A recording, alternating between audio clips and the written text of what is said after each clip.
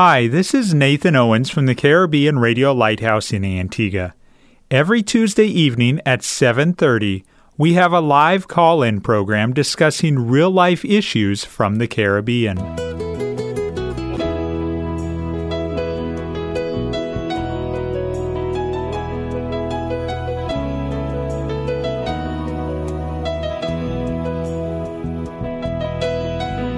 Sanctify them through thy truth.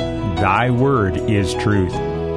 You're listening to That's Truth, a live call-in program with Dr. David Murphy, designed to answer your questions biblically in this confusing culture.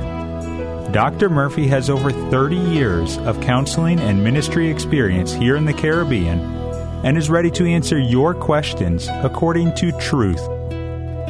Good evening and welcome to another episode of That's Truth. I'm Nathan Owens, and I'm sitting in the studios of the Caribbean Radio Lighthouse, broadcasting from Antigua.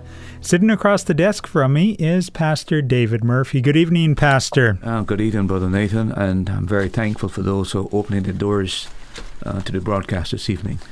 Have you encouraged someone else to listen to That's Truth? If you haven't, go ahead and send a WhatsApp. Call someone. Maybe call down the hallway to a family member. Maybe send an email to a family member elsewhere in the world. They can listen online at www.radiolighthouse.org. We're here for the next 90 minutes answering your questions. Now, last week we began a discussion about extramarital affairs, and we are going to continue that discussion tonight. Again, we are not here in any way to glorify extramarital affairs, but rather to discuss how affairs begin and warn you so that you can live a Christ-honoring life and stay faithful to your spouse. And you may be thinking, well, I have a strong marriage. I don't need to worry about an affair. But let me remind you that a marriage, like any relationship, is work, and we can't just coast. We have to constantly be striving to improve. Pastor, one thing that you said last week that really hit me hard was the fact that you said that between 30 and 60% of all marriages will be affected by an affair at some point. Yeah, depending on the statistics, there are two sources I looked at, and one said about 30 and one said about 60, so some between that range. But definitely it is an astronomical number.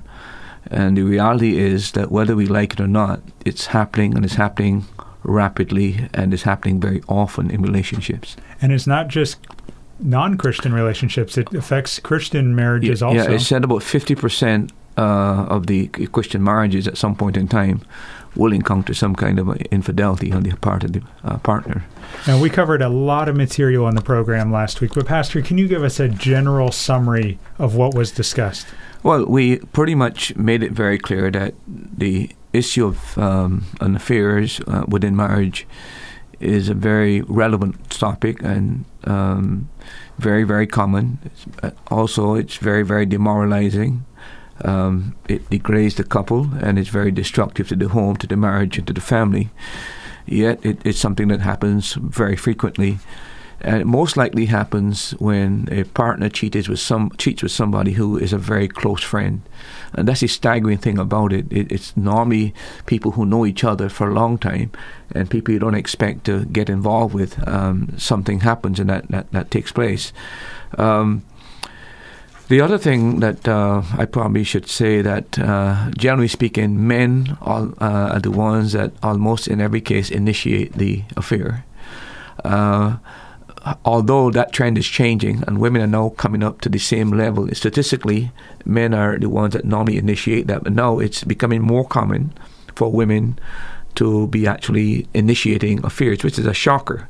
But that gives you an idea of the moral status that we're in. Men would normally pursue an affair as a result of just for raw sex. Women, on the other hand, generally speaking, would pursue an affair because they're unhappy in their marriage. Two different things altogether. Men are more sexual prowess in what they pursue than women. And the other thing is that I've learned that online affairs are becoming far more prevalent and is so destructive now to the marriage. What do you mean by an online affair? carrying on. Sometimes it eventually leads to intimacy, but it's not intimacy. Where they get everything that is in the families discussed with the individual, private things are shared. There's an emotional bond that develops over line. So the husband doesn't know what's going on. It's not as though the wife is out. So he suspects, well, she's normally home at 6 o'clock. How come she's coming at 8?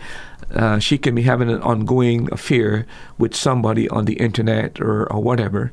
The husband's completely unaware of it. And that's becoming, I'm told, very, very common. And it's very, very, very destructive because it's so subtle and so secret that the couple is not aware of what's really going on. That is something I think is worth thinking about and understanding how destructive the technology has become among married people. Yeah, I know we're going to discuss ways to guard against, but I'm curious, what would be your approach to keeping that from ever being able to creep into your marriage? I think that the computer should be made used in a public place, in other words, in the home. I think as long as you have a computer in secret, and he got one in secret, and you're not too sure what's going on, I think that really panders to this kind of practice. So somehow I think the couple needs to mutually agree that in the use of the computer, we use it in a public place. Now, it's so sad that the breakdown of trust has reached to this stage where who do you trust these days? And this is the big problem we're having. But if it's a reality that's happening, we can't bury our heads in the sand and pretend it's not there. So we have to come up with a system. How do we hold each other accountable to make sure that this is not something happening behind the scenes that we're not aware of? I think the couple needs to work out some kind of a system. The other thing is that I don't know much. I'm not computer savvy. But there are ways and means that you can check what sites a person has been watching. And I am not too sure how you'll go about getting that done.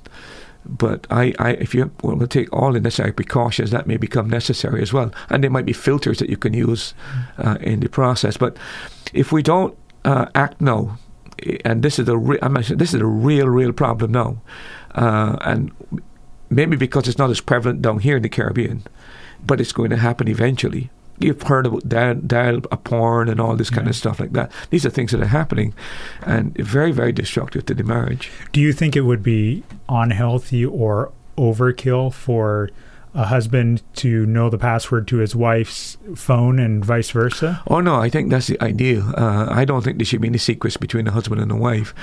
I think that would be really fantastic. For example, in my home, all my kids know my password. In the church, anybody can go, basically. I don't have anything to a code, whatever it is, because the best thing is transparency and openness. Where there's secrecy, there's always the possibility of the enemy using that as an occasion to cause you to fall or to move away in a dark direction. So I think the more openness you have in a relationship, I think the better it is for that family. I interrupted you. You were talking about general information in relation to affairs before we jump back into the topic. Yeah, the other thing I would like to say is that it might seem brazen to say this, but literally fact, society is hypocritical in regards to this whole matter of affairs. They pretend that they're against affairs, but in truth and fact, they encourage infidelity. And they do that by the role models that they lift up in society. They do that by the advertisements that you see. They do that by the television, the news, the media, the literature that is used, and the movies, and the soap operas. So even though they claim that they're against affairs, in truth and fact, they're really endorsing and encouraging affairs by perpetually putting this kind of material out to create discontent among married people. So I think they're very, very hypocritical to be harsh on people who have affairs, but yet at the same time, they're actually enhancing it and fostering it by the type of things that they put on the media and in television and et cetera, et cetera. The other thing I'd like to say about it is infidelity is a choice. Whatever anybody says, it's a choice. Nobody pushes anybody to get involved in any kind of extramarital affairs. Ultimately, it's a choice that you make. Circumstances may not be ideal, but ultimately, the individual must bear the responsibility because it's a choice that they make. So we must not try to excuse people getting involved in affairs. We must be willing to confront people that they're actually responsible for the choice that they've made, and choices have consequences, of course. The other thing that is worth mentioning is that in spite of the fact of the gravity of the problem, most marriages survive affairs, and that is where you really have hope that it might sound kind of drab and very disconcerting to hear this problem is so prevalent. But the bright side of it is that most of these marriages will survive.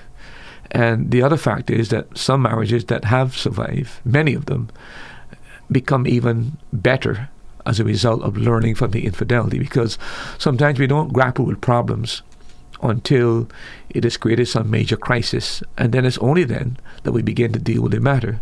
And so we look back in retrospect and we recognize there were some things that we could have done, some mistakes we made, and it haven't turned out that way. We're now determined that to rectify that problem and deal with the problem. So sometimes after an affair, this is not endorsing affairs, okay? But the reality is that some people have gone through affairs and their marriage become much stronger than it was, and they put more effort into the marriage now than they did before. It's unfortunate it acts that way, but a lot of us, we don't care the car until we get the first major breakdown. And then when the cost hits us, then we begin to pay attention to the oil and the water and small things like that. So, but the relationship still, it would have been God's plan for the marriage to have never been affected by an affair. Of course. Look, the will of God is very clear in the scriptures. Marriage is permanent. Marriage is a union between a man and his wife. The two become one. No third party should enter a marriage. The moment a third party enters the marriage, the oneness is destroyed. And that's why I believe God has given a legitimate basis for divorce once that oneness is destroyed. And then the other factor too is that it takes a lot of time to rebuild trust. I would point out later, it pretty much takes the same amount of time the person who is the infidel, who has been unfaithful, the amount of time it took for him to get into a relationship and the amount of time it takes to end a relationship, if that takes 2, 3, or 4 years, it takes that same amount of time for the marriage to recover full trust. The problem is that the person who is guilty of the affair thinks that he can just say, forgive me, and then it's all over. It doesn't work that way. It doesn't work that way. The curve, if you take the recovery curve and the unfaithfulness curve, they follow the same pattern. So it requires about the same amount of time to deal with the unfaithfulness as it took during that period of unfaithfulness. And men need to realize that. So you've been floating along for 2 years, 3 years. It's going to take about 2 or 3 years to rebuild your trust of your wife so it becomes normal again. And that requires commitment and hard work, dedication, and of course, faith and trust and hope in God. Without that, I'm not sure how you'll make it. You're listening to That's Truth. It's a live call-in program on the Caribbean Radio Lighthouse every Tuesday evening. We are broadcasting from the island of Antigua, and if you have a question, whether it's about extramarital affairs or maybe another question about a Bible topic or something, you can give us a call and be put live on the air. The phone number is 1-268-462-7420. Maybe you'd rather not call and be put live on the air. That's fine. Speaking live on the radio is not for everyone, but you can WhatsApp or text your question to us, and you can send it to 1-268-782-1454. Text or WhatsApp 268-782-1454. Pastor, do you have any other general information you'd like to mention? Well, all I would say to people is that no marriage is immune to some kind of extramarital affair. It's a delusion for anyone to think that their marriage is so together that it can never happen to them, and you let down your guard. As you pointed out in the introduction, marriage is hard work. It is something you've got to keep at. Yeah. You just can't let down. And the problem is that people are so different, needs are so different, so diverse.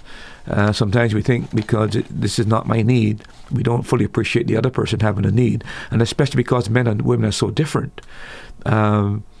We don't speak the same language sometimes. And consequently, that opens the door for infidelity. So every marriage needs to be careful and watchful. And we need to be aware that it can happen. It can happen to us. Pastor, we have a question that has come in since the program last Tuesday. And that question is, Pastor, what about if you never loved the person you are married to? That might surprise people to know that that is not a question that is very unusual. There are a lot of people who go into a marriage, and they've got, as I mentioned last time, there's many, many motives for marriage. And in most cases, for women, marriage is about security. I'm not saying there's not romance there, there's not love there, but generally speaking, for a woman, it's romance. For a man, most of the cases, it has to do with sexual pleasure, the pursuit of that. So people have mixed motive when they go into marriage. But if a person is married and now they discover that they don't love the person or never love the person, that is not an excuse for a person to jump out of marriage. Marriage is a commitment between two persons. It involves vows before God. And I was trying to remember the verse in the book of Psalms, which says that about the person who will dwell in God's holy hill, that he will swear to his hurt and not renege on it. In other words, you have made a vow. The vow you've made turned out to be not as helpful or not as pleasurable as you intended, but yet rather than break the vow, you keep to the vow because you've made a vow before God. And when you make a vow before God, these are not something to be taken lightly.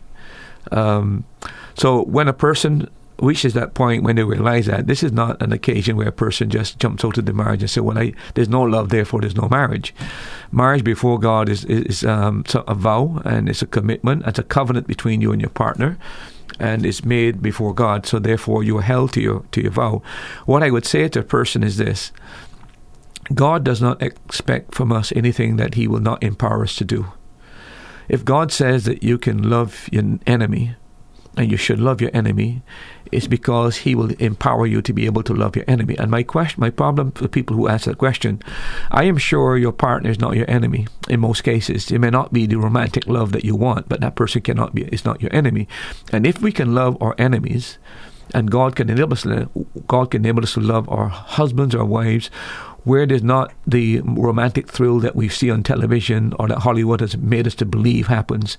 The other thing is, Brother Nathan, I've said before, many marriages in the East are contracted without even the persons meeting each other. There's no romantic love there whatsoever. But they make their marriage work because they understand that marriage is a commitment, and you grow into love. This is what we don't understand. I think Hollywood has done tremendous damage to our psyche in terms of understanding what love is about. But love is something you can grow into. You can have hate for for a person, and then that hate can turn into love. I think, for example, if I might use an illustration, I think, for example, of Mandela. I mean, you can't comprehend the atrocities that were committed against him for over 25 years in jail. But yet, when he came out, he did everything in his power to bring about reconciliation. And there was no visible hatred. And I think that if a man like that, who was never made a claim to be a Christian, could adopt that kind of attitude, and I don't think any wife out there, any husband out there, would have gone through imprisonment for 25 years and brutality for 25 years. So I don't think it is that bad. So if he could do it, it's well within the realm of the human possibility. And I think God can enable a Christian to be able to develop that kind of love in a person. I said one other time, on another occasion, that our Lord made an interesting statement in the book of Genesis when he told Cain, if he would do well, he would feel well. In other words, it's the action that affects and give you right feelings and right emotions. If there is no perceived feelings within the marriage, what needs to happen is a change of behavior and a change of action towards each other. If that happens, it's like the Bible says, if your enemy hungry, feed him. If he's thirsty. And the Bible says, you build coals of fire on his head. You break down his hatred and resistance by acts of kindness. And that is the biblical way of dealing with the matter. What I find with people is that they don't want any inconvenience. They don't want to work at anything that's difficult and hard. They've got this romantic idea that love must always be on the good side. There must not be any problems. I must have this deep, passionate feeling. If it's not there, therefore it's not love. Love is acting in the best interest of the individual. And once you begin to act in the best interest of the individual, emotional love, romantic love will come according to the change in behavior. But if you've got a person now that the other partner doesn't know that there's no love, this is where you need some kind of counseling between the couple to understand what is happening. And the couple must be prepared to do the hard work of developing this love, which will eventually lead to romantic love.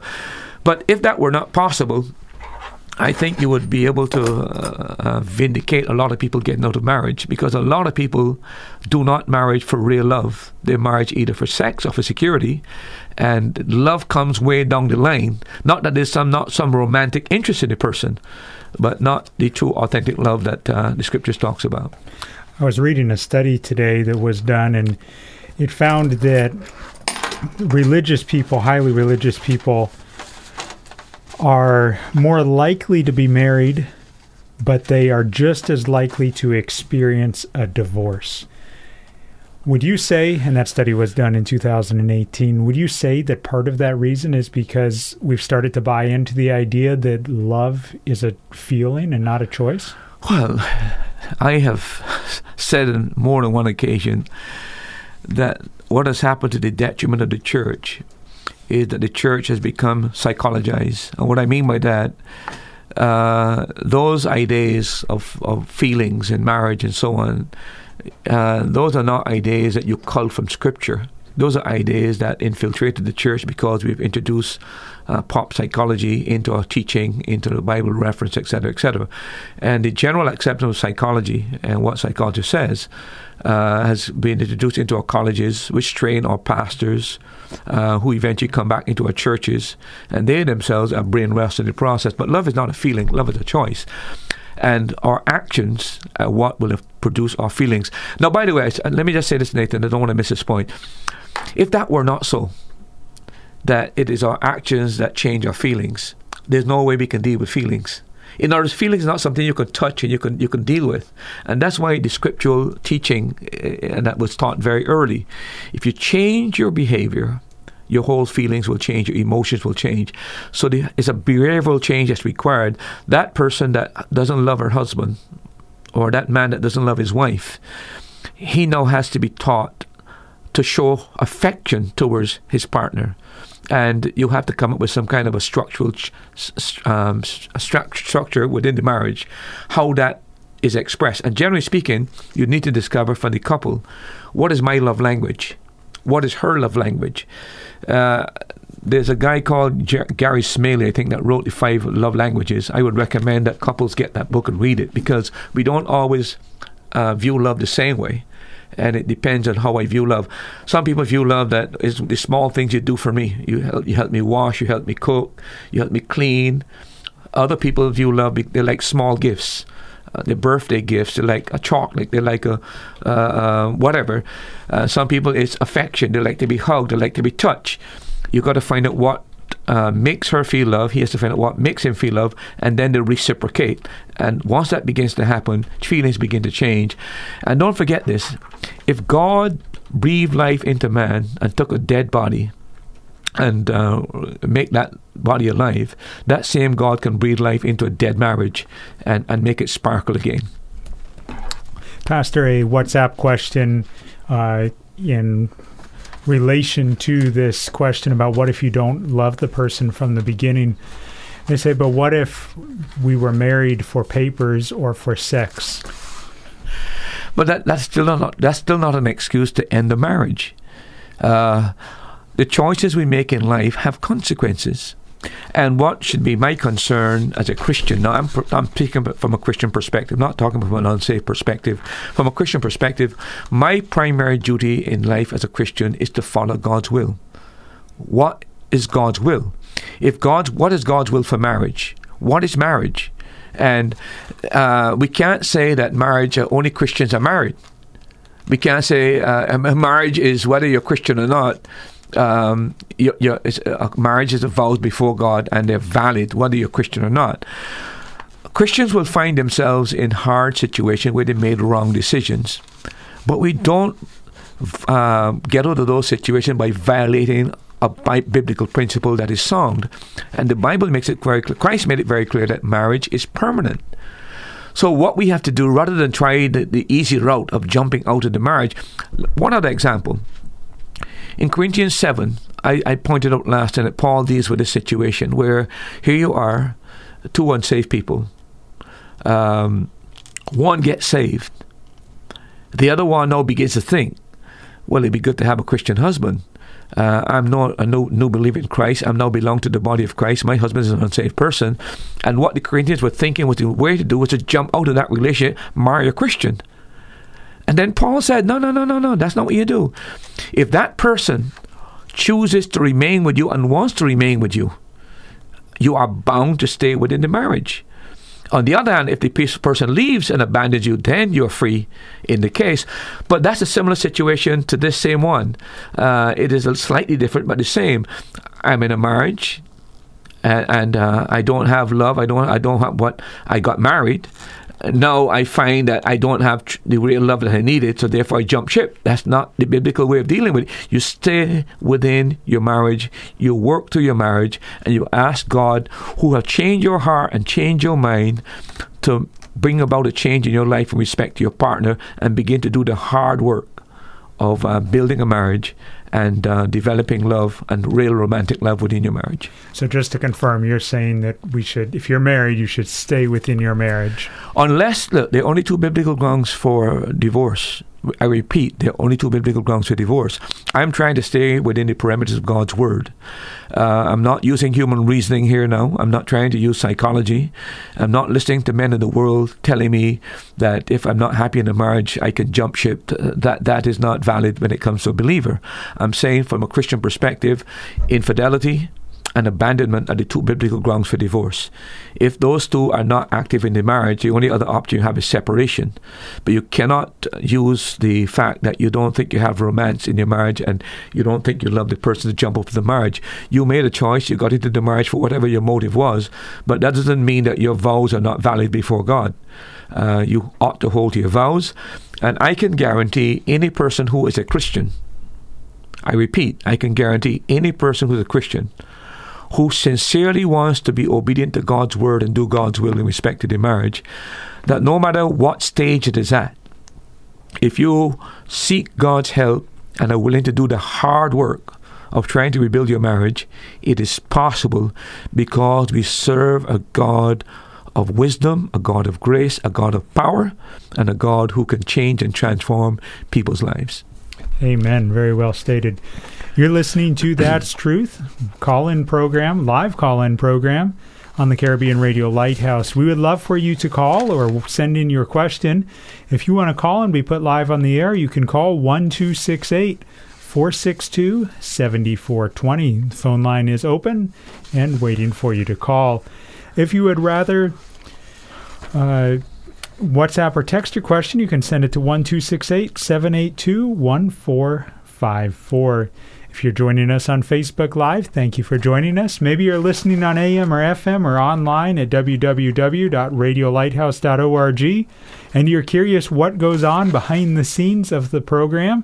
You can get a behind-the-scenes live video feed at the Caribbean Radio Lighthouse Facebook page, and just look for the Facebook Live video. Pastor. Yeah, Brother Nathan, I just want to put another very pertinent point here.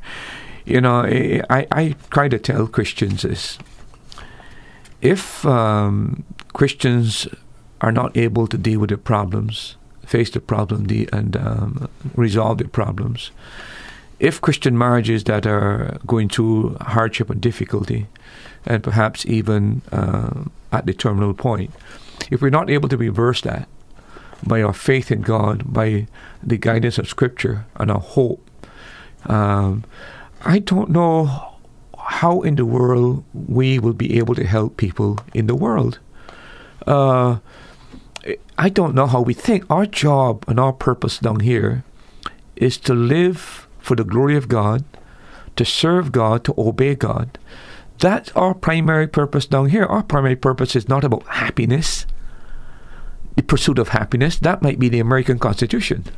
But that's not in the Bible, that the pursuit of happiness is my purpose. Mm-hmm. Look, Christ told me if I want to follow him, I got to deny myself. That means there are things that I have to forego, that I want to pursue, things that I think I am entitled to.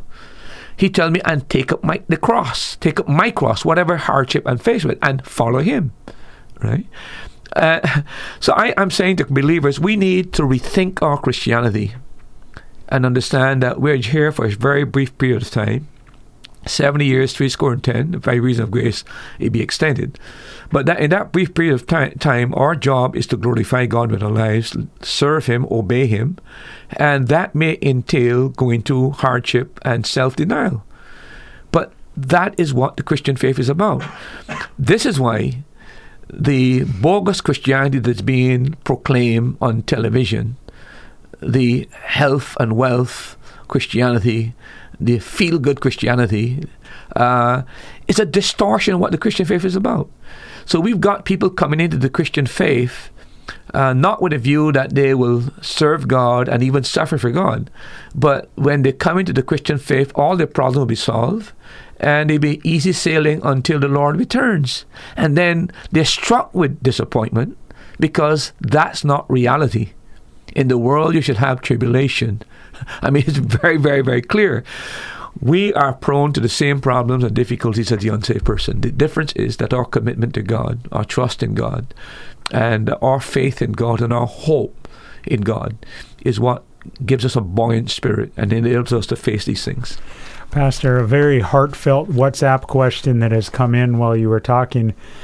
Good evening. As a woman in a marriage, I feel like the only time my husband sees me is when he wants sex or thinks that some housework needs to be done. So I feel very used. I have a constant thought of giving up on the marriage. We are Christians and have sought counsel. However, there seems to be no improvement. Pastor, what can I do? I sympathize with your pain. I can almost feel your pain in the words that you express. I mean, people don't open up those personal details and their true authentic feelings unless they're really, really hurting and want to feel it at some point. Madam, what I would say to you is this: don't give up on your marriage. But I don't know who you've been to. I don't know who your counselor is. But I think your husband needs to be sternly confronted. And you need to... Something has to be done. Otherwise, I don't want to speak ill of it, but I don't know if you can continue indefinitely with those kind of deep, deep, dark feelings. And... your pain is so deep that I am just almost overwhelmed with your words. But I would say to you, give it a chance and try to get your husband and to come in and talk to somebody. I don't want to believe that I'm a miracle man. I don't want you to feel that way. But honest to God, if you would give me a chance to talk to you and your husband and try to help you, I would be prepared to do that I don't charge for counseling, by the way, so you don't have to worry about that aspect of it. But I'd be willing to invest hours, days, and weeks in your life to try to get your marriage on the way it should be. I think if you're telling me that he's a Christian and you're a Christian, I see immediately hope in that relationship. Yeah, I really see hope in that relationship. So look, we double your effort. But something has to be done, and I would suggest to you that you need some help in that regard, and I think you need to approach your husband again and really try to get some help in terms of counseling. I wish I could share with you my experience along a similar line like that. I've had an experience exactly like yours, and I can only say to you now, to give you hope, that has changed, that has transformed, that is blossoming. I keep in contact ever so often to find out how things are happening, and all I can say to you that I have finally found a couple who have recovered from something probably even worse than yours, that are making the marriage something that is really spectacular. And that's because they were prepared to really work through the process. And by the way, they've been to counseling after counseling after counseling, to the extent where I was told it's no use trying again. And all I requested was, give it one more try. And again, there's no magic to this whole matter. But I'm saying to you, madam, if you're listening, there is help provided that you and your husband, because it requires the concern of both persons to be willing to work on a marriage. It's not a one-sided event. And if you love your husband and would like to stay within your marriage, he has ripped all the emotion out of your marriage, and you just feel like a prostitute, basically, performing as he needs to perform. There's no romance, and you just do your duties. That is humiliating. It's demeaning. Your self-concept must be so low now that you probably think you're zero with the edge run out. But there's hope. There's hope because you just told me that you're Christian and he's a Christian.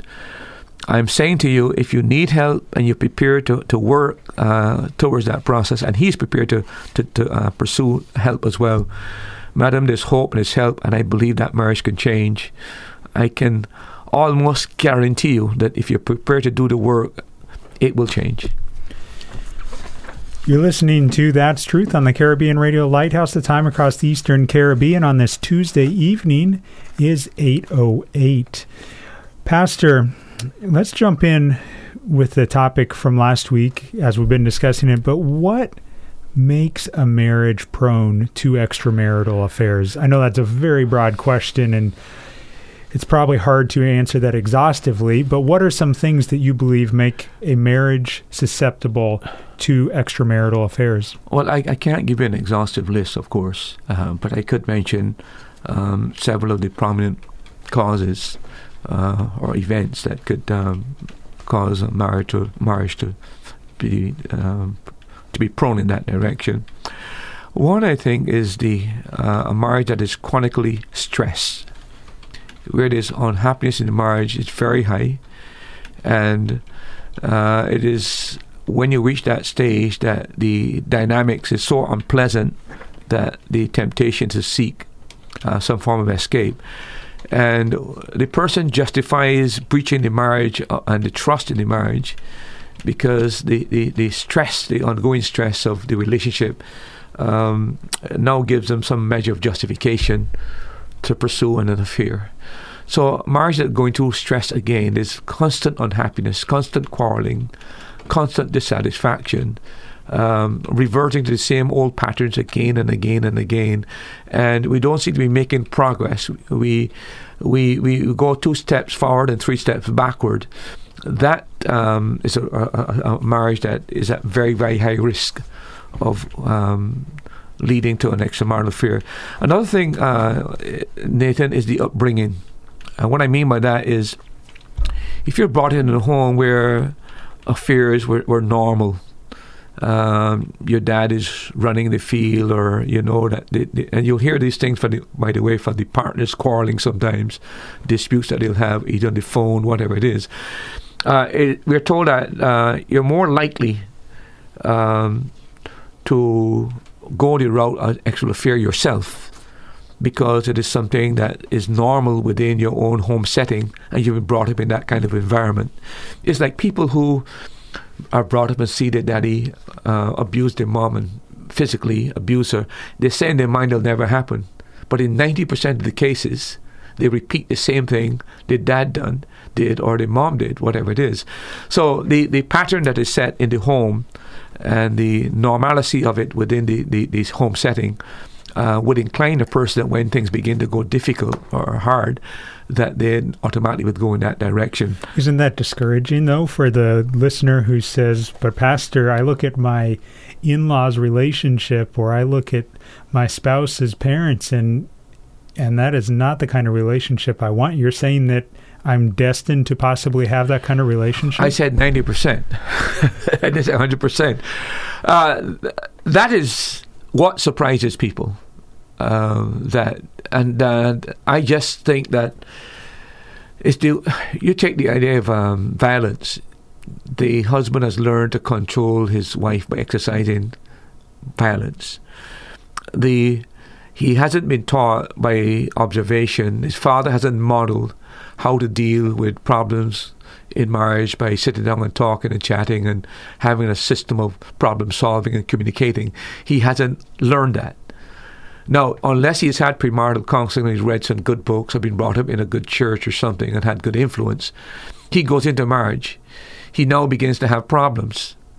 He doesn't know how to deal with the problem because he doesn't have a method of dealing with the problem. So what he does, his method of dealing and controlling his wife, he reversed back to his father's method of dealing. His method was to abuse her and to brutalize her and to manhandle her. So he does the same approach.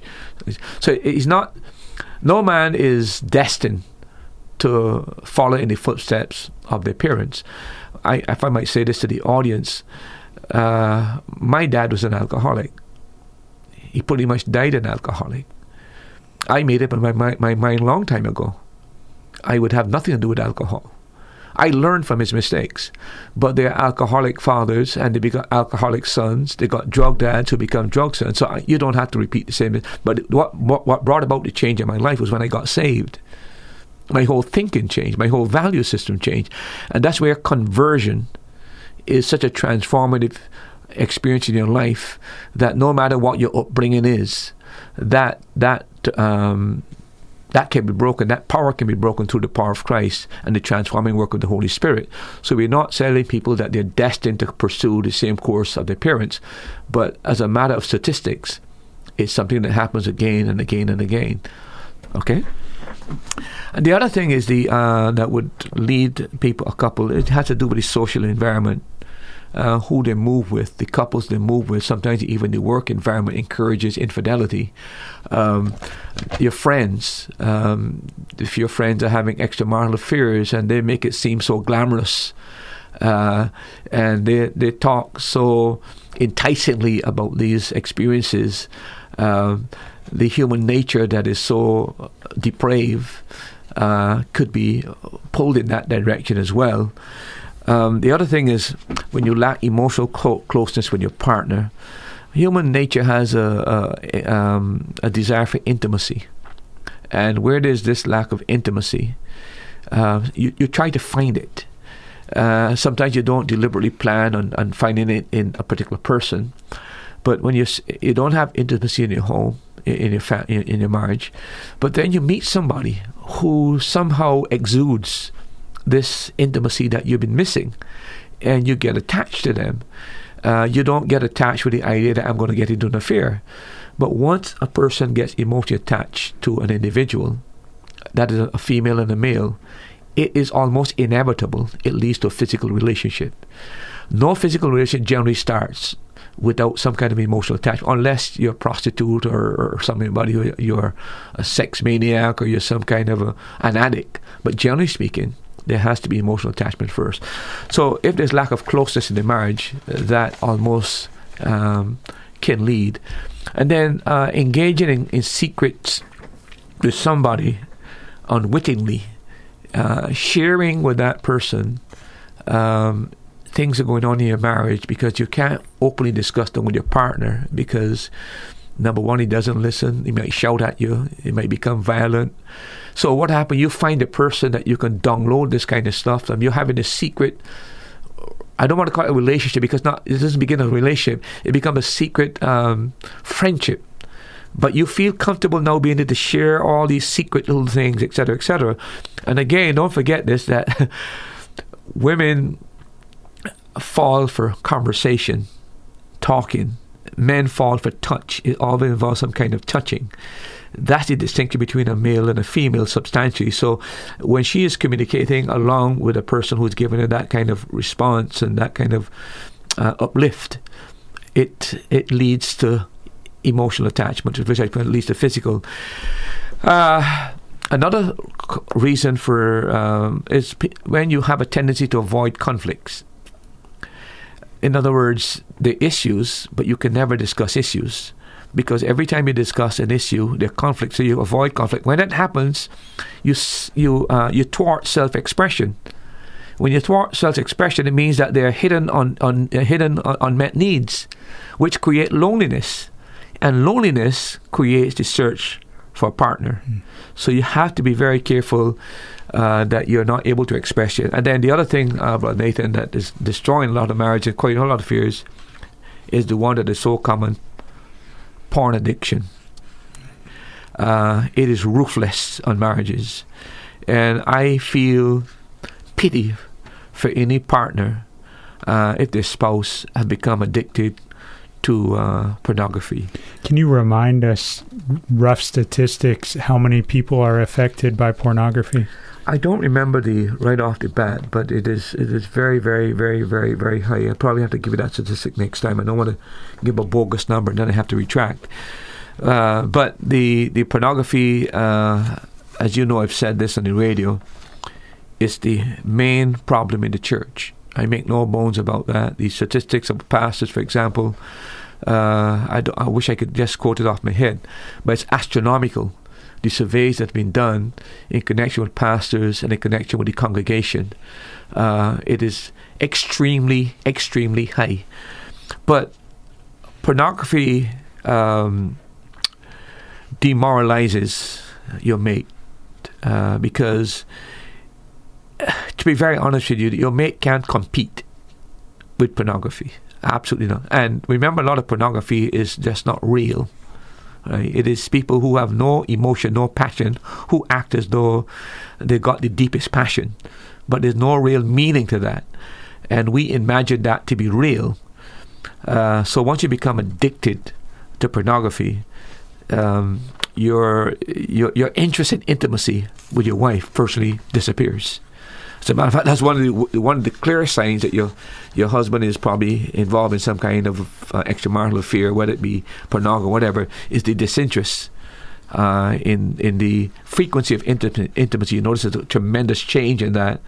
That is a warning sign that something has happened, and it should alert you. So those are some of the common causes or reasons why people move in that direction. Thank you very much for those of you who have sent in questions tonight. We appreciate your openness and your willingness to ask questions. We will, if you are worried about your identity being found out or anything, we will not even mention where the questions are coming in from. You can call and be put live on the air. The phone number is 1-268-462-7420. Again, call 268-462-7420. If you'd rather WhatsApp or text your question, you can send it to 1-268-782-1454. Pastor, what about warning signs that your marriage may be drifting toward an extramarital affair? Well, I hope people understand that affairs don't just happen. There's a process, and there are certain steps and choices that people make that lead to infidelity. And there are some signs that are indicators, red lights, that you may be drifting to an extramarital affairs.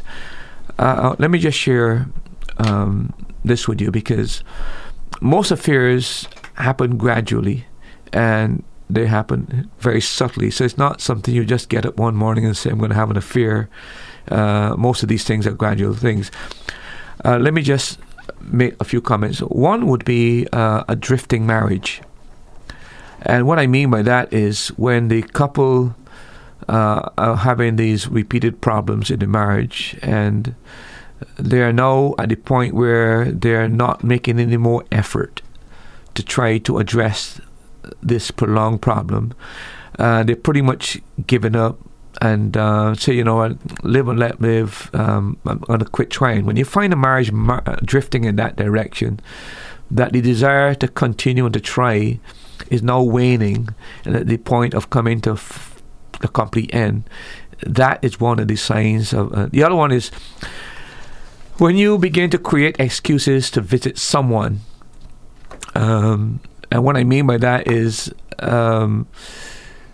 suppose you're having problems in your marriage, and you met somebody that right now there's absolutely no interest whatsoever, but you just have good vibes. You just like talking, and it may be there's a social environment that is created.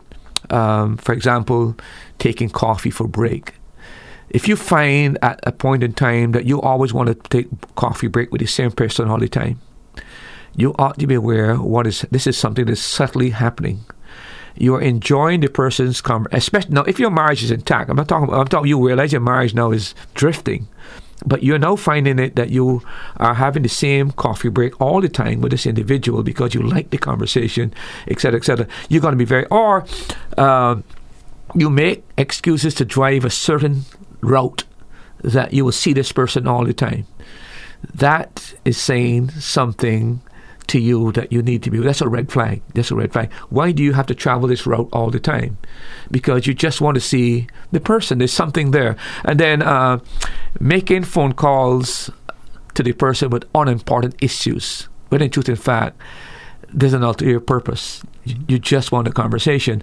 So I would say to you that when you begin to create excuses to visit a person or to talk with a person frequently, and your marriage is drifting, that is the beginning of a step to an attachment. The other thing now is what I call with repeated contact. Not only going in the direction where you're creating excuses, but now you're having this repeated contact. For example, they're in the choir, so you join the choir. You don't join the choir really to sing. You're in the choir because they're in the choir, so you want to be part of that because they're in the choir too. And again, if you're a Christian in your marriage and that's your reasoning, that's your rationale, I'm saying to you that something is happening and you need to be very, very, very, very careful. A fourth thing would be when your thoughts are preoccupied with the other person. You're daydreaming, you're imagining, and you're having fantasies. Maybe not romantic fantasy or sexual fantasy, but you're having fantasies of good times together. And you find that in your moment when your mind is empty, it's not filled with your husband, it's not filled with your children, it's filled with this person again and again and again. So what is happening with your thoughts are becoming preoccupied. And then you begin to exchange small gifts. That's a warning sign. Right? Maybe a chocolate, maybe a flower, something small that might seem insignificant. But when you begin to do that, and then after a while, you think more about the gift and you spend time on the gift, and the value of the gift begins to increase. I would say to you that you have to be careful that you are drifting slowly into a trap. Not something you deliberately plan, but your emotions are working behind the scenes and your heart is blinding you to what is really happening. You're not really seeing the facts of what is happening. And then the other thing would be then the amount of time that you now begin to spend with each other on different devices, the telephone, the internet, Facebook, whatever it is.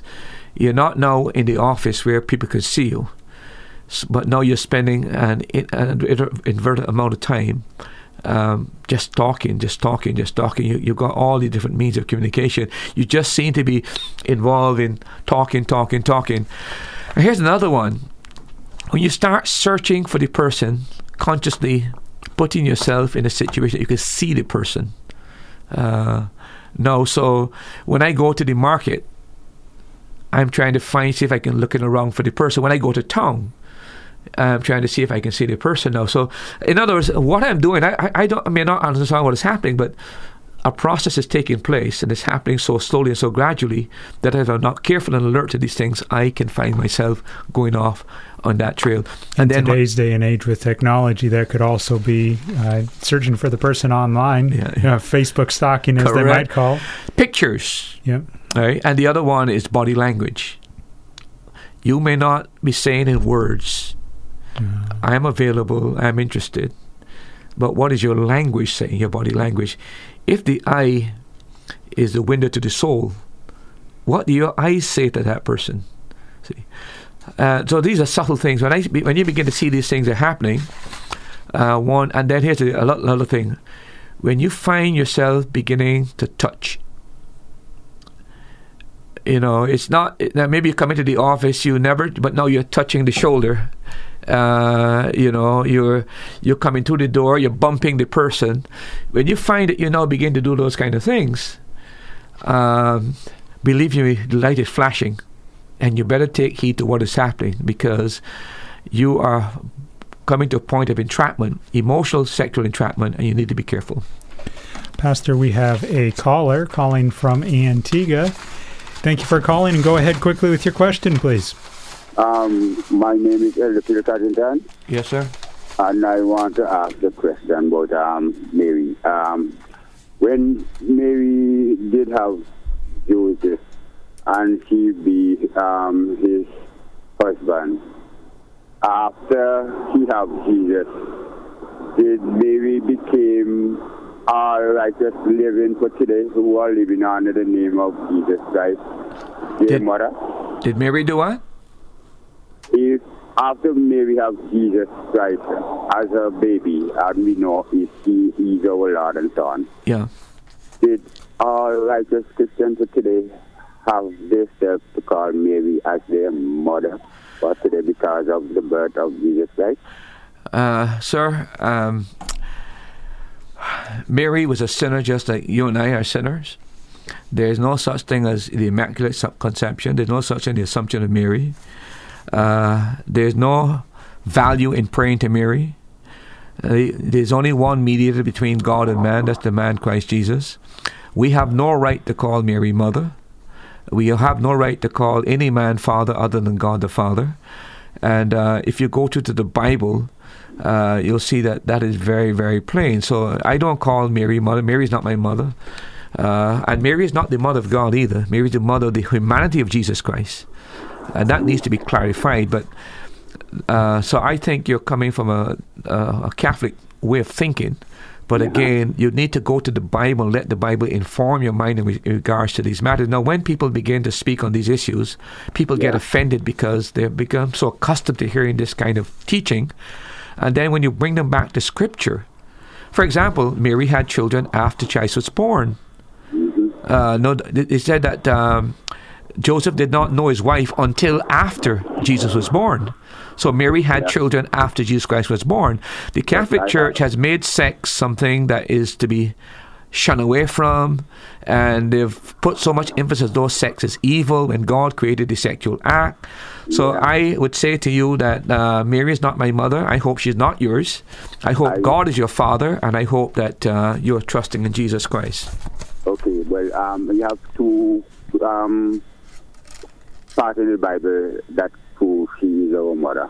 What's that? The part when Jesus was dying on the cross, and says, "Mother, behold your son." No, but that was no. Let me correct that one. Let me correct that one. There. Here's why that was saying. Jesus was now entrusting his mother to the care of John. She's not saying that she is our mother. He's specifically assigning John the responsibility of taking care of his mom in his absence. So that has no application whatsoever to you or to me. It's a specific. What's the other one? The other one is when he was centering his disciples and them and his brethren, and then when his sisters and his brother was coming to eat, so he said, these are my brethren and my mother and my sisters and them. Yeah, but that's referring to those who follow him. He's not saying that, in other words, he's saying that, remember the occasion there is when they were saying to Jesus was teaching, his brothers didn't believe on him at the time. And they thought even that he was mad in some of the things he was teaching. And so the people called him and said that your mother and your brothers out there waiting for you. And Jesus turned to the people and said, you know who's my mother and my father and my sister? These are the ones, pointing to the people who are listening to his disciples. These are the ones who are my mother and my brother and my sisters. See? So my earthly brothers and sisters, at that point in time, his brothers did not believe in him. And he's saying, these people who follow me and understand that I am God and serve me and worship me and my disciples, these are my brothers, these are my sisters. That's what he's saying in the text. Read it again, you'll see that's the teaching. Yeah, I know, because, if you use that as an example, God is my father and God is your father. Well, if you're a born-again believer, yes, God is your father. If you're not born again, he cannot be your father. He becomes your father by adoption when you put your faith and trust in Jesus Christ. Yes. Now, God is our creator, every man's creator, but God is not every man's father. God is only the father of those who put their faith and trust in Jesus Christ. Well, that's how Mary became our mother now, because after Jesus born now, Jesus became our fleshly God. Jesus became what? Jesus became as a fleshly God to all mankind, to Mary. Right? Sir, all I would say to you is there's no reference in the Bible anywhere to anybody having to pray to Mary. To pray to Mary is just stark. No. We're not praying. We're not said to pray to Mary, no. Yeah, but how is she the mother? How is she the mother then? Because she is the flesh of all righteous living for today. Because she is the one that brings Jesus out of her womb, right? She was an instrument. Let's be very clear. God is the one that implanted the seed in the womb of Mary. Mary was just like a human instrument like anybody else. Mary has no power than any other person. What I'm saying, if they say that God is our Father as on earth, when you're on earth, if you have a father, you must have a holy mother too. What do you think about that one?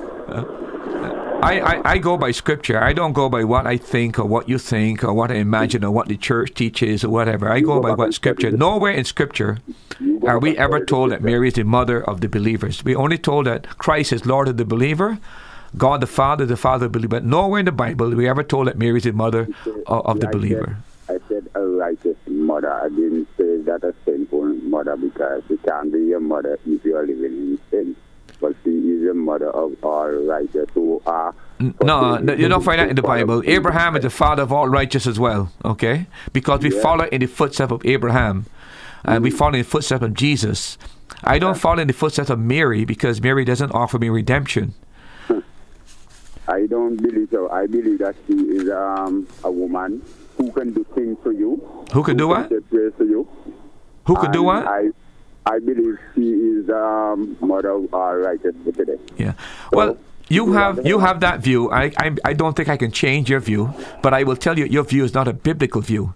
So if you want to hold a non-biblical view, you have the freedom and the right to hold to that non-biblical view. But I can say to you that Mary can do absolutely nothing for you. Jesus Christ and Christ alone is the one that intercedes before God the Father. I don't need a mediator between God the Father, because He is the mediator. I don't need an interim between Christ and the Father.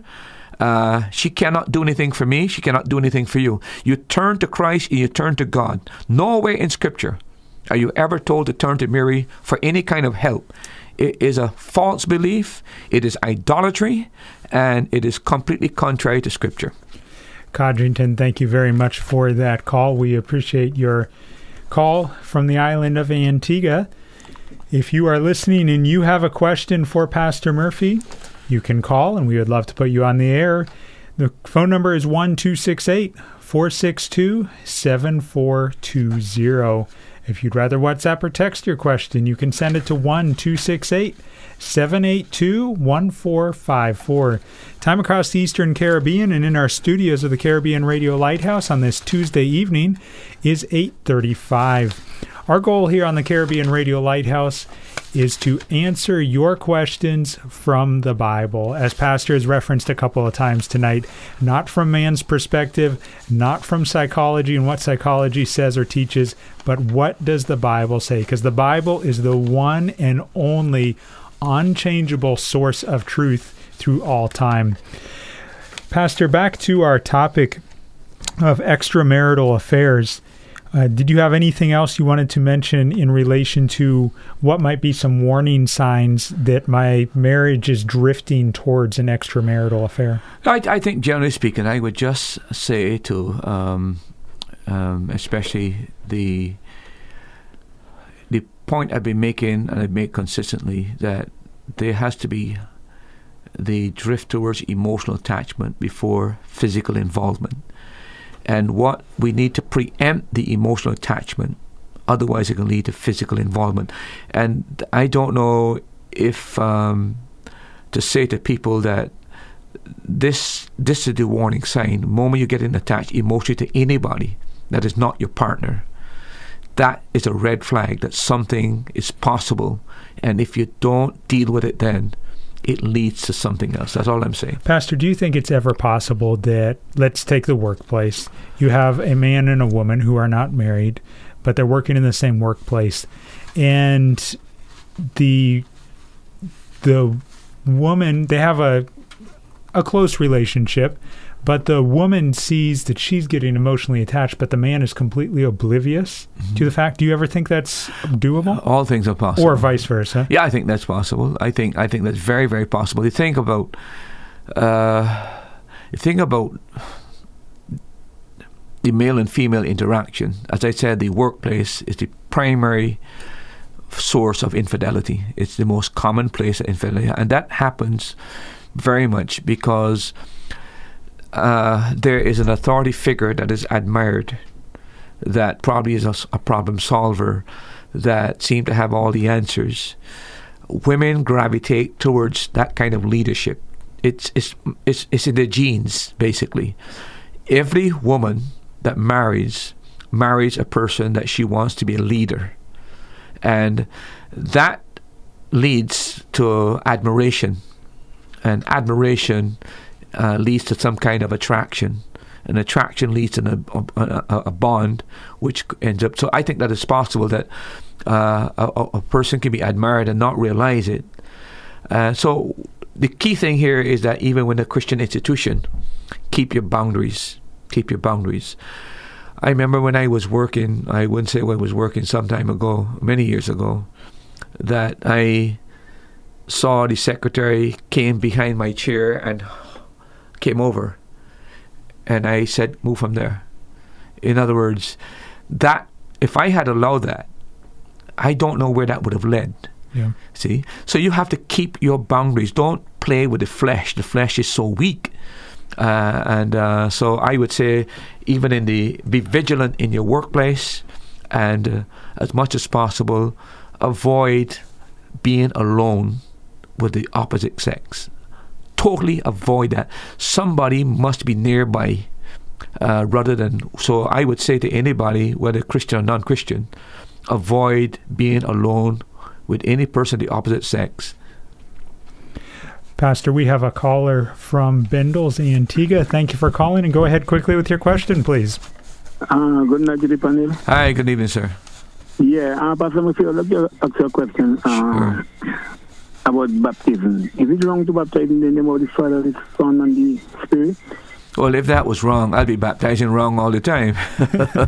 That's the only way I baptize them in the name of the Father, Son, and Holy Spirit. Why I ask you that? Because one time I attend a church and church says it is wrong to baptize in the name of the Father, the Son, and the Spirit. Yeah. So you have to baptize in Jesus. Yeah, what happened is this. There's a group that are what you call extreme dispensationalists that try to relate the book of Matthew to referring to the kingdom time and referring to the Jews only. So there is a form of extreme dispensationalist. Yeah, that word is tongue tangler. Yeah, but those who practice the dispensational belief as a basis for their theology, there's an extreme form that means that only in this dispensation, the church dispensation, the believer must be baptized only in the name of Christ. But in the kingdom dispensation, it was in the Father, the Son, and the Holy Spirit. But biblically, I do it. I don't see any grounds that would desist me from baptizing in the name of the Father and the Holy Spirit. I don't see why anybody would have a problem with that. Hello? Okay. Yeah. Yeah.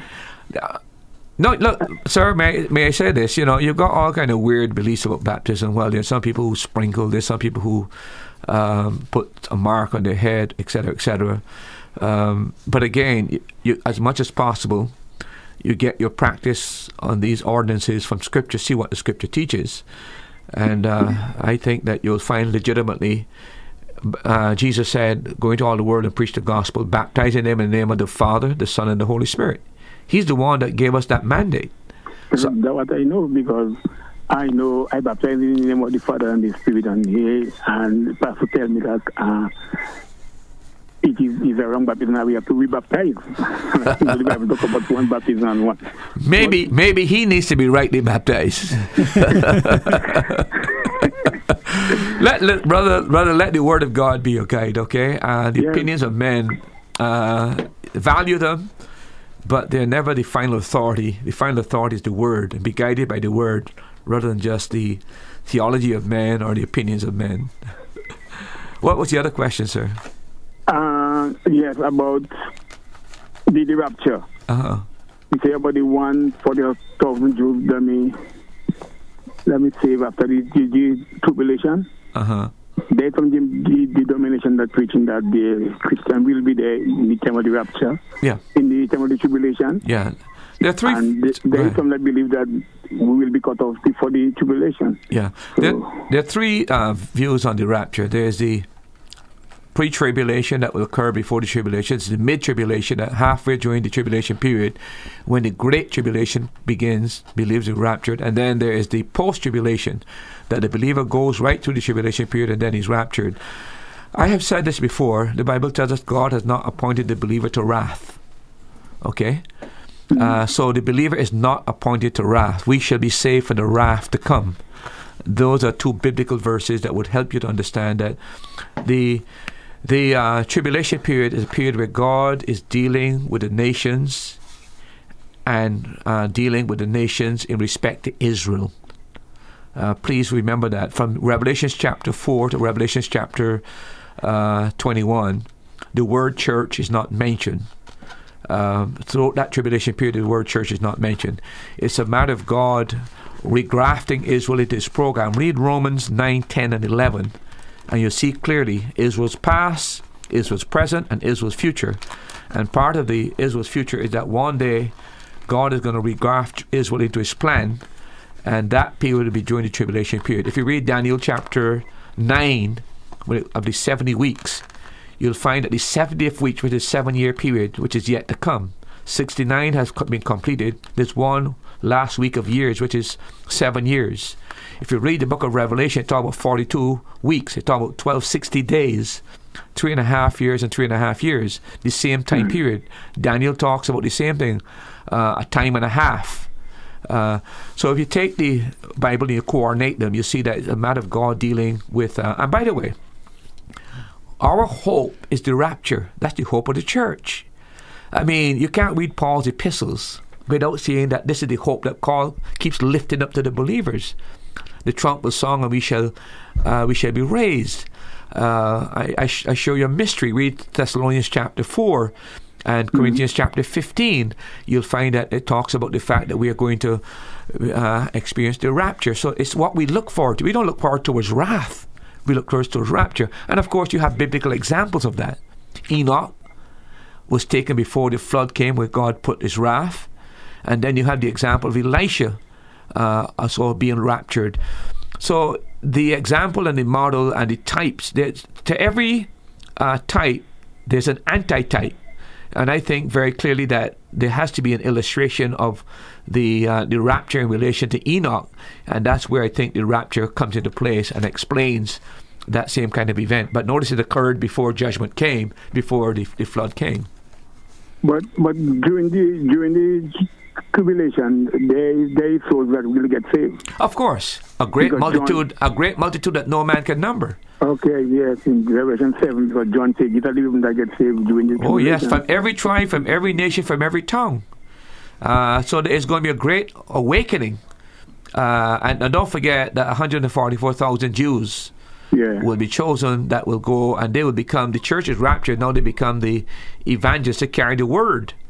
And there's going to be a lot of Gentiles are going to be saved, a multitude, the Bible said, no man could number. But then Paul gives us a warning in Thessalonians that those who refuse to accept the truth now, that God will send them strong delusion, that they would believe the lie and come under the judgment and the wrath of God.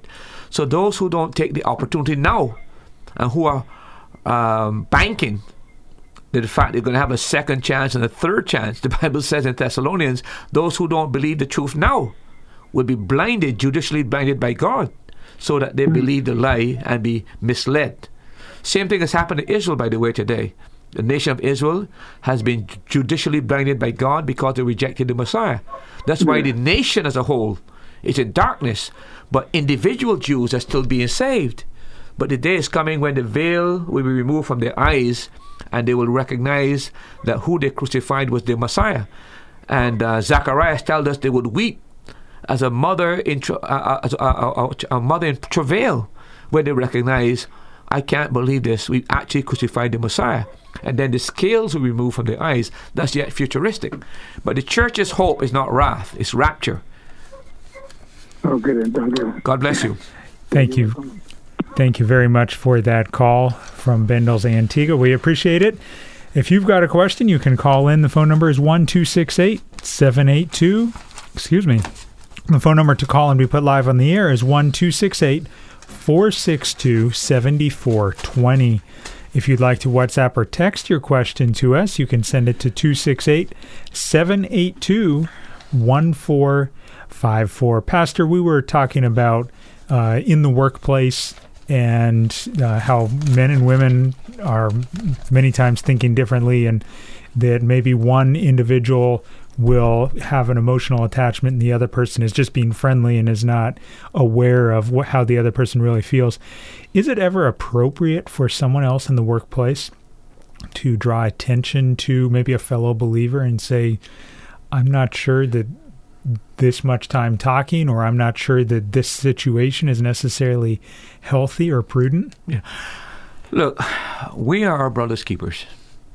And if we were to see a situation where a person is not aware of how deeply involved they're getting, I think it's right and proper to draw that to the person's attention. Do it in private. And ask them if you have the liberty to share with them, and not that you're prejudging them, but it is an observation. And even if the observation is false, it is perception, and perception is reality. So what you have to do is to try to tell the person, if I am seeing this, other people are seeing it as well. The other thing I would like to say is that married people ought to act like married people. And what I mean by that is, if I'm married to a person, I ought to be able to draw lines so that I let people know I'm married. You know, I shouldn't pretend act as though I'm not married. I'm flirting. So I think we need to, men have trouble because I think that they don't draw the line. If you can tell a person who you seem to be moving towards your direction, I'm not that kind of a person, or I don't appreciate it. I would ask you to keep your bounds, something like that. We could be friends, and I don't mean to offend you. I think if we were to be more aware and deal with it so forthrightly, I think the less the temptation will be there to continue this subtle trail that's leading to more attachment. But I think the problem with us sometimes, we are afraid of offending people. But if I'm going to offend you in your interests, I ought to say to you, look, I'm saying to this as a friend, and I hope you understand I have your best interest at heart. I think if you came to me and told me something of that nature, and I know you a genuine, authentic person, I might be disappointed, but I wouldn't be offended that you would think that way, because I would say to myself, maybe he's seeing something that I'm not seeing, and I need to be aware of this as well. You're listening to the Caribbean Radio Lighthouse. We have 8 minutes left in the program. If you have a question, go ahead and send it in or call in. The phone number is 268-462-7420. That's the phone number to be put live on the air. WhatsApp or text your question to 268-782-1454. Nathan, one other thing. I feel too that people who are working in a Christian radio station like this or a Christian institution, I do feel that if they begin to see suspicious things, it ought to be brought to the attention of the management or the person in charge. There are lots of Christians who know things. In my case, a lot of time as a pastor, I'm the last person to know what's going on. But there are people who knew or heard or saw for a long time what's been going on. But I was not made aware of it. By the time I find out, the thing has gotten so involved. I think we are our brother's keeper. And I think if we see something that we suspect, we don't want to be busybodies. Our interest must be the welfare of the person. And once that is our authentic motive, I think we ought to bring it to the attention of someone to try to address the matter, rather than pretend it is not there, and it gets worse and worse. And then when it happens now, we blame ourselves. We say, but I saw it coming. I don't want to carry that guilt. I would rather offend you, and it turn out where it turns out for your welfare, than to pretend that I don't want to be offended, and then it turns out to a disaster. Pastor, what about the 3 R's of infidelity? There's a gentleman by doctor named Carl Fred Broderick, who has identified that in truth, in fact, most infidelity is involved with three things, and it is a kind of a process. The first one, he said that in a lot of cases in infidelity, there is some resentment in the relationship. That is where the person might feel that the husband is insensitive, or he makes excessive demands, or he neglects, or he lacks to communicate, or there's a general sense of rejection. So in most where there's a real marital affairs, that is one of the key factors. There's some resentment in the relationship that the partner just resents. Being treated this way, being neglected, all these massive demands, etc., etc. I'm like your slave. Like the lady in the calling program, my husband only knows when he wants to go to bed. So that kind of a thing. So then the other thing is that resentment now leads to rationalization. And you begin to rationalize and to find a cause why you should have an affair. For example, you might rationalize, I will never be happy. I'll never experience happiness in this marriage. So you're now beginning to rationalize. Or some people say, flirting is fun. I don't intend to go any further, but I'm not getting attention at home, but I can just have this fling. It's just fun flirting. The other thing is, Brother Nathan, is that most infidelity is rooted in virtue rather than vice. Let me explain what I mean by that.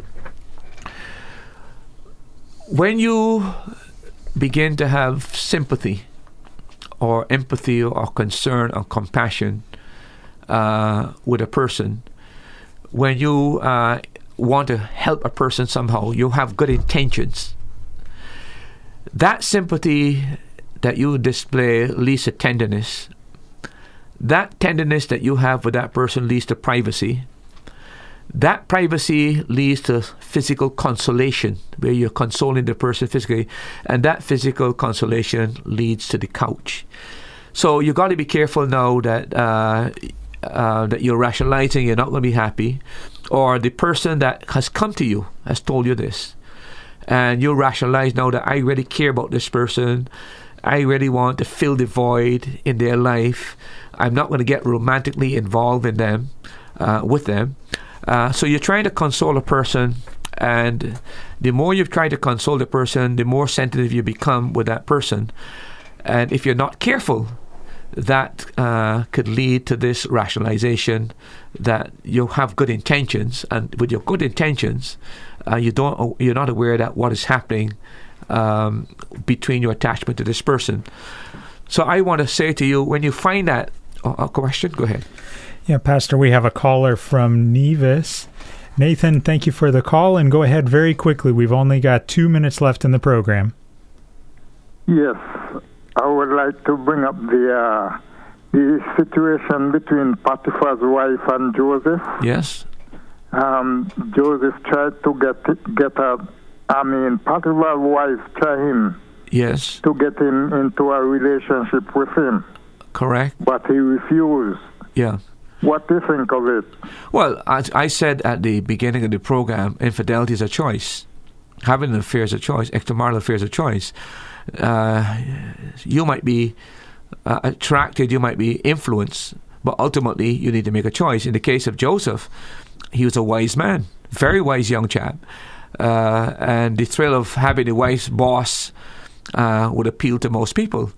But again, you will remember that Joseph did not try to rationalize with her. She's throwing herself upon him, and you can't fight that off. You got to run. That's why Paul says also flee useful lust.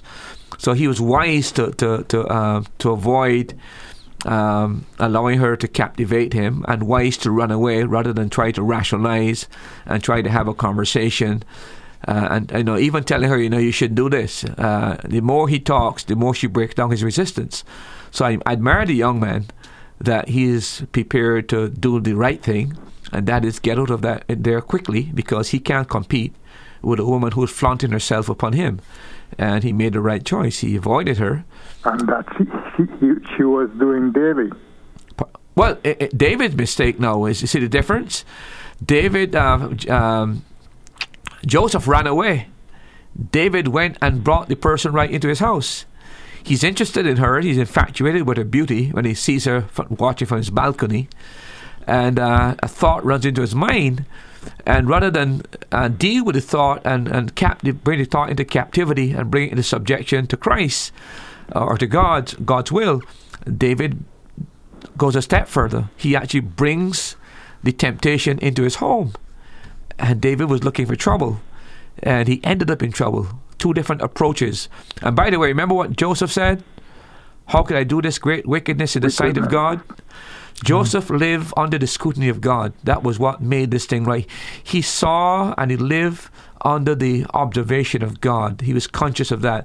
David, in that moment, lost sight of God, and he lost sight of his virtue, and that led to infidelity and adultery. And of course, one thing led to the other, where it ended up to cover up his sin. It led to murder. So it becomes more entangled, and to become disentangled, sometimes some very evil deeds are done to hide the adultery. Nathan, thank you very much for that call from Nevis. We appreciate you being a faithful listener and a faithful caller to That's Truth. Pastor Murphy, as we still have a lot of information left, so we'll continue this topic next week. But any closing thoughts that you'd like to share in the last 30 seconds? I would like to say to that lady who called in, who wrote in, I said, listen, I'm dead serious about your marriage being salvageable. There's hope for your marriage. Let's work on it. And if you want me to help you, I'm not promising miracles, but I'm promising if you're willing to do hard work, help can become. May God help you. God bless you. Thank you for joining us for tonight's episode of That's Truth. I'm Nathan Owens. The voice that you heard teaching was that of Pastor Dr. David Murphy, the pastor of Grace Baptist Church in Antigua. Be sure you join us again next Tuesday evening as we continue this topic on extramarital affairs. God bless you and have a great night. Keep your radio dial tuned to CRL. Thank you for joining us for today's program. We pray that the Holy Spirit uses the truths shared from God's Word to strengthen your faith. Now you've heard it. That's truth.